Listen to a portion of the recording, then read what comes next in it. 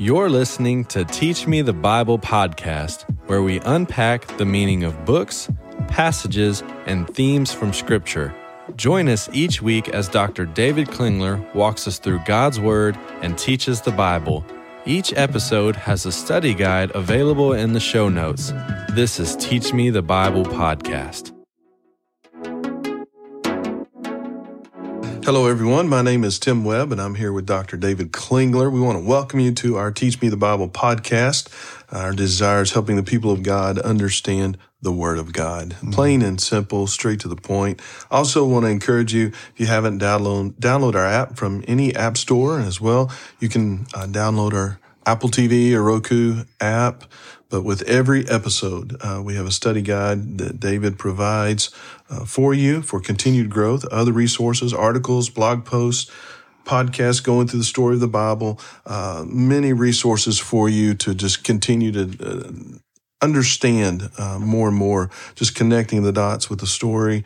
And David, I know you also answer questions people might have that aren't answered within the podcast. We're very blessed and fortunate to be able to do this. And it's a privilege and an honor. It's just something that I continue to be reminded of as people. As you've said, you've never walked into anyone who doesn't want to understand the Bible, right, who's a part of the body. It's that getting there that is a struggle. So thank you for doing this. Today, we're continuing this conversation in 2 Timothy. Paul is trying to encourage Timothy to hang in there and stay in the good fight. Yep. He's apparently received opposition. He's in a struggle, probably weary, worn down. Paul isn't there with him, and now it's on him to guard what's been entrusted to him, to hand it down to people, entrust it to those who can teach, men who can teach with sound doctrine. And so in the middle of this, Paul comes to find out he's struggling, and he loves Timothy as a dear son in the faith. So where are we in this letter today with chapter 3? Yeah. One of the things that continues to strike me about all of the Bible, and I'm so thankful to be able to teach at the seminary where I've been asked to teach all parts of the Bible every year, year after year after year, right? You realize that all of these different authors, they're all appealing to the same story.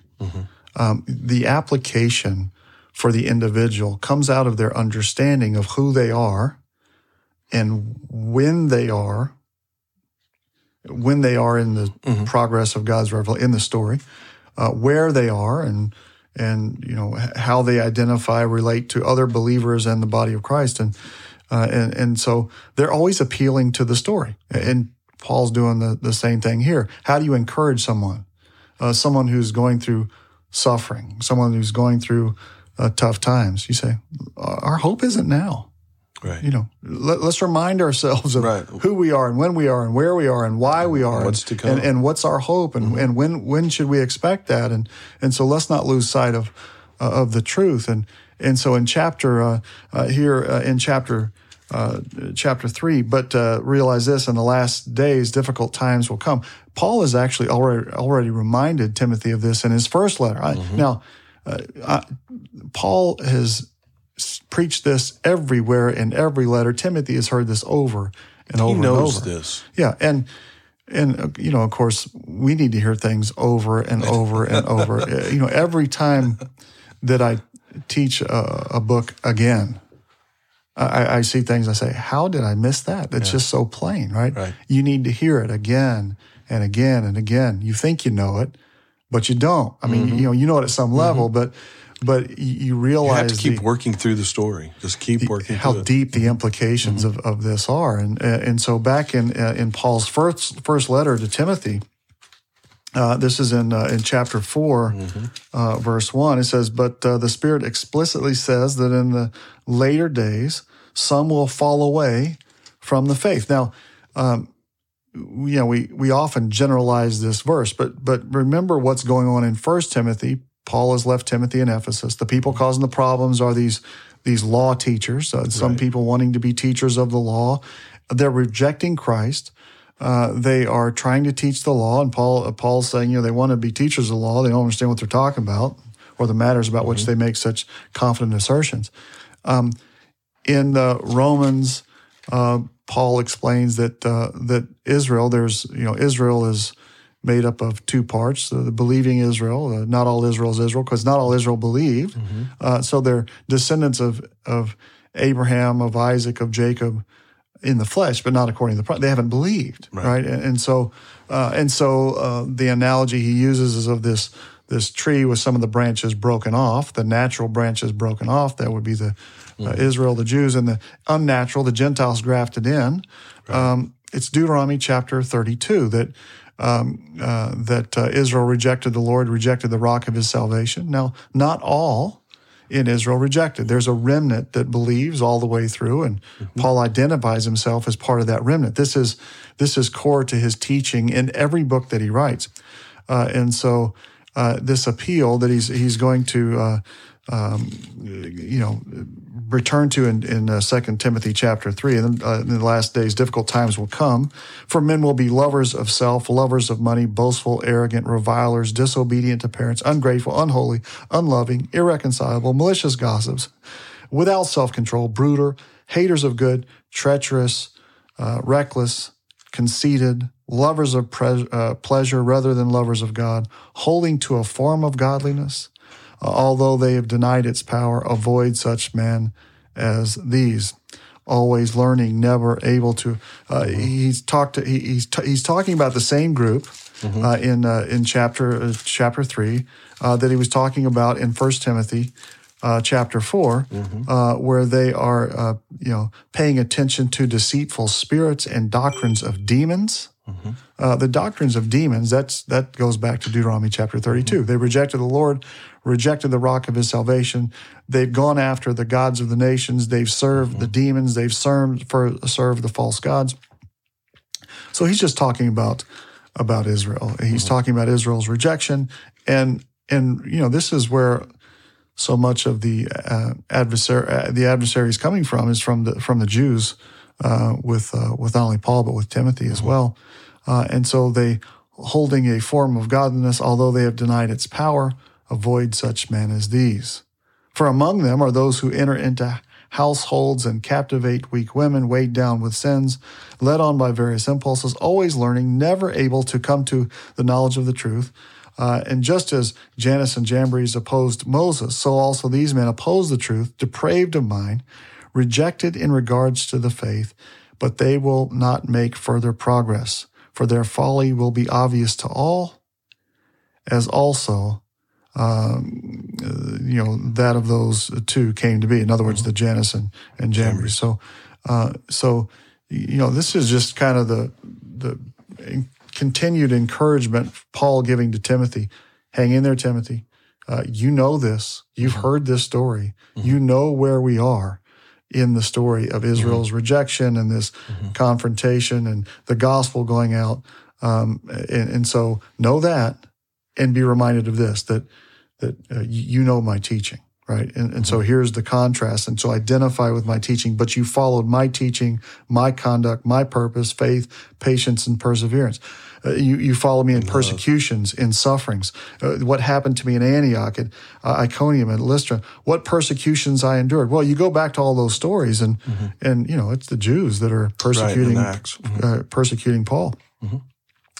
And out of all of them, the Lord delivered me. Indeed, all who desire to live godly in Christ Jesus will be persecuted. Now, that's certainly a truth for his day. He's living it. In the last days, difficult time will come.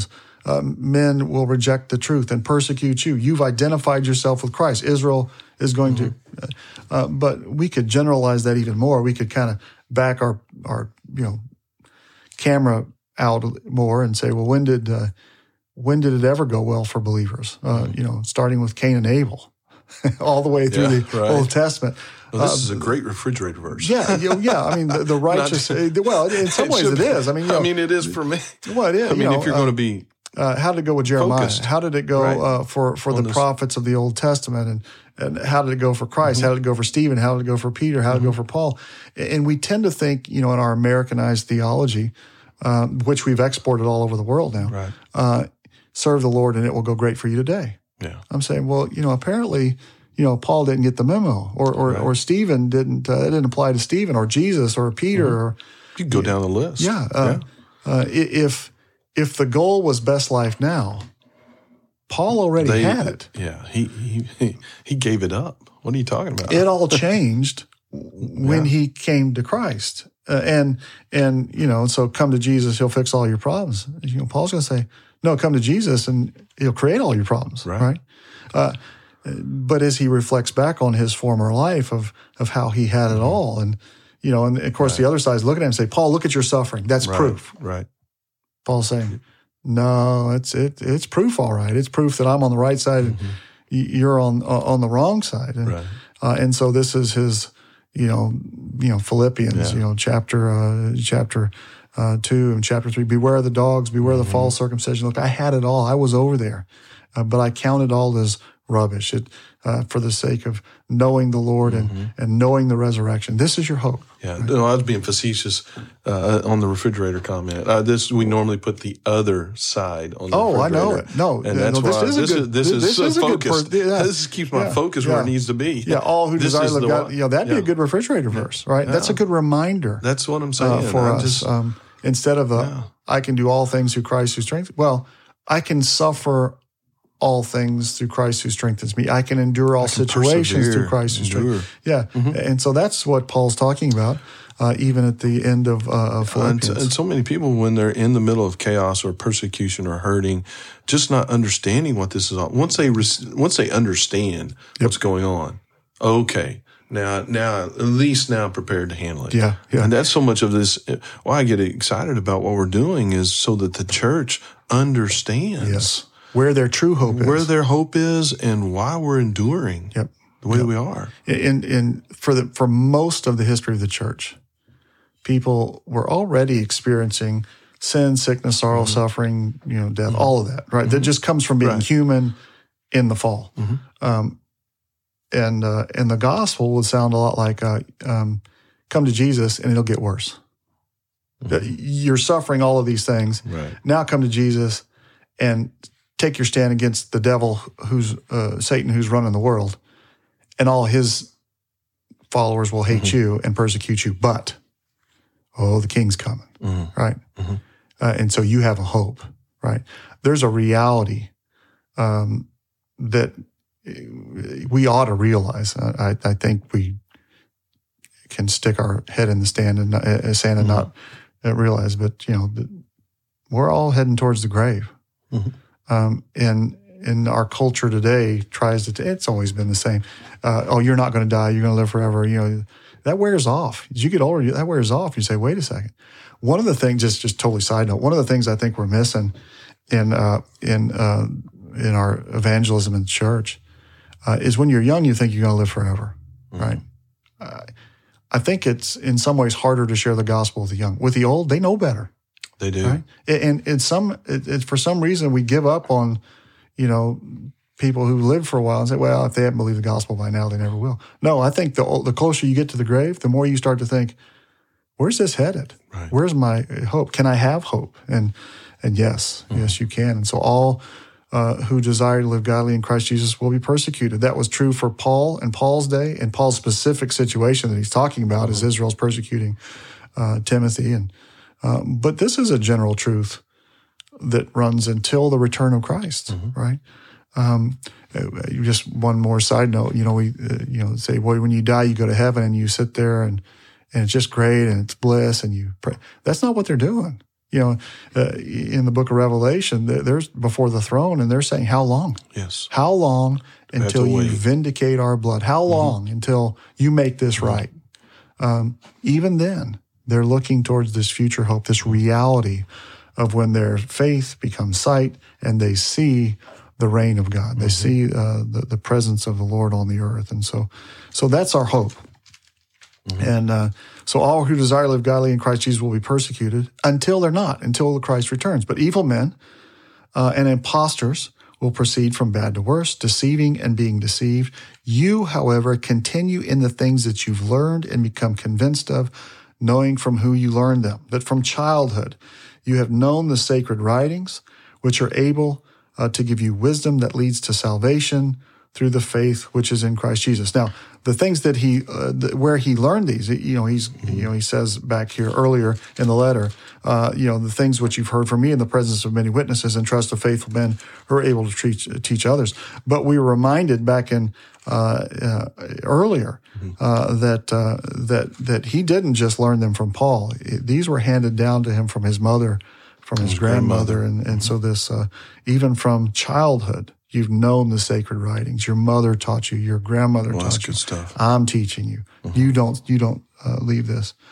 And then chapter 3, verse 16.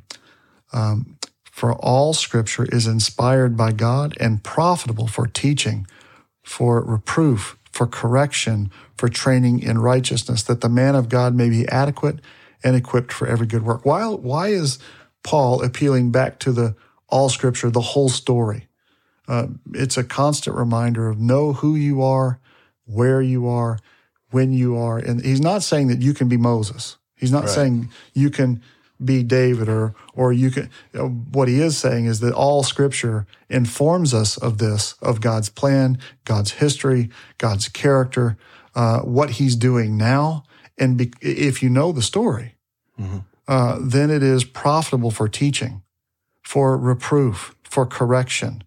If you know that Israel is going to reject, the time of the Gentiles is coming, then Christ will return, and all who desire to live godly in Christ Jesus will be persecuted. Then when things don't align with that story, you can correct it, right? It is useful for teaching, for reproof, for correction, for training in righteousness, that the man of God and the woman of God, the child of God, may be adequate, equipped for every good work. And so Paul is writing this very personal letter to Timothy, and Timothy has a very specific position, a job, a post. He's been assigned a post as pastor of the church at Ephesus. Well, I'm not the pastor of the church of Ephesus, right? Right. You're not the pastor of the church. That's right. You're the pastor of the church at Brenham.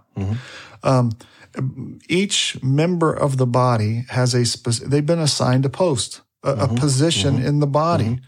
And often I think that we think, well, if I'm not the leader, the pastor, the whatever, I don't have a role in the body. No, Paul would say the same thing to you. Right? Absolutely. You stand your post. Yes. You do your job.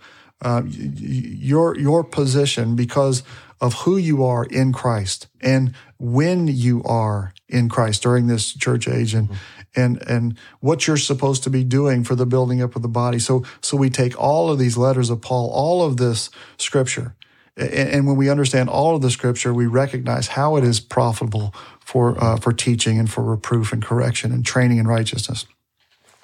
For every believer, not just the leader, not just the pastor, but for every member in the body. I just can't help but think of our kids with this text. Oh, yes. Imagine if our kids got this early on. How many people in the body of Christ are believers, but they're disengaged on the sideline, not because that they want to be disengaged. It's just they've never been told, you're a member of the body. You're a valuable member of the body. And that's why I love that body imagery that Paul uses repeatedly. Yes. If one member of the body doesn't work, the whole body suffers. And each member is needed for the building up of the body. None of us have all the gifts. None of us are, and so. And yet none are exempt from that part. Yeah. And we all endure suffering and hardship and heartbreak and, and so we need to be, so these words aren't just encouragement for the pastor of Ephesus. Right. These words are encouragement for every believer throughout the ages until the return of Christ. And so know the Scriptures, not for the goal of knowing the Scriptures, but for knowing who you are in the body of Christ, so that your response would be love for the Lord, love for the brother, and even love for the enemies, which is what Paul's doing here in his desire to have these Jewish unbelievers who are persecuting him and causing problems in Ephesus saved. Right. And come to faith. Yeah. And so just powerful, powerful stuff. It's good. It's good. Well, I'm excited to continue on. It's a very personal letter, a lot of reminders. And for some of us who have known this story, we need these reminders Absolutely. every day. Absolutely. Our problems, our circumstances tend to become bigger, larger than our faith, and this just brings us back home to the truth and where our hope is. So Sure does. appreciate it. Thank you, David, and look forward to the next time. Thank you, everyone, for listening. And again, go to our website, go through the app, and engage in that. And just always want to continue to encourage our brothers and sisters in the faith, the gathering together. Be the church. Don't attend. Be the church. And we appreciate everyone for joining in. Thank you. Thanks for listening to Teach Me the Bible podcast. Our desire is to use the power of God's Word to change lives. For more information, download our app. Join us next week for another episode of Teach Me the Bible.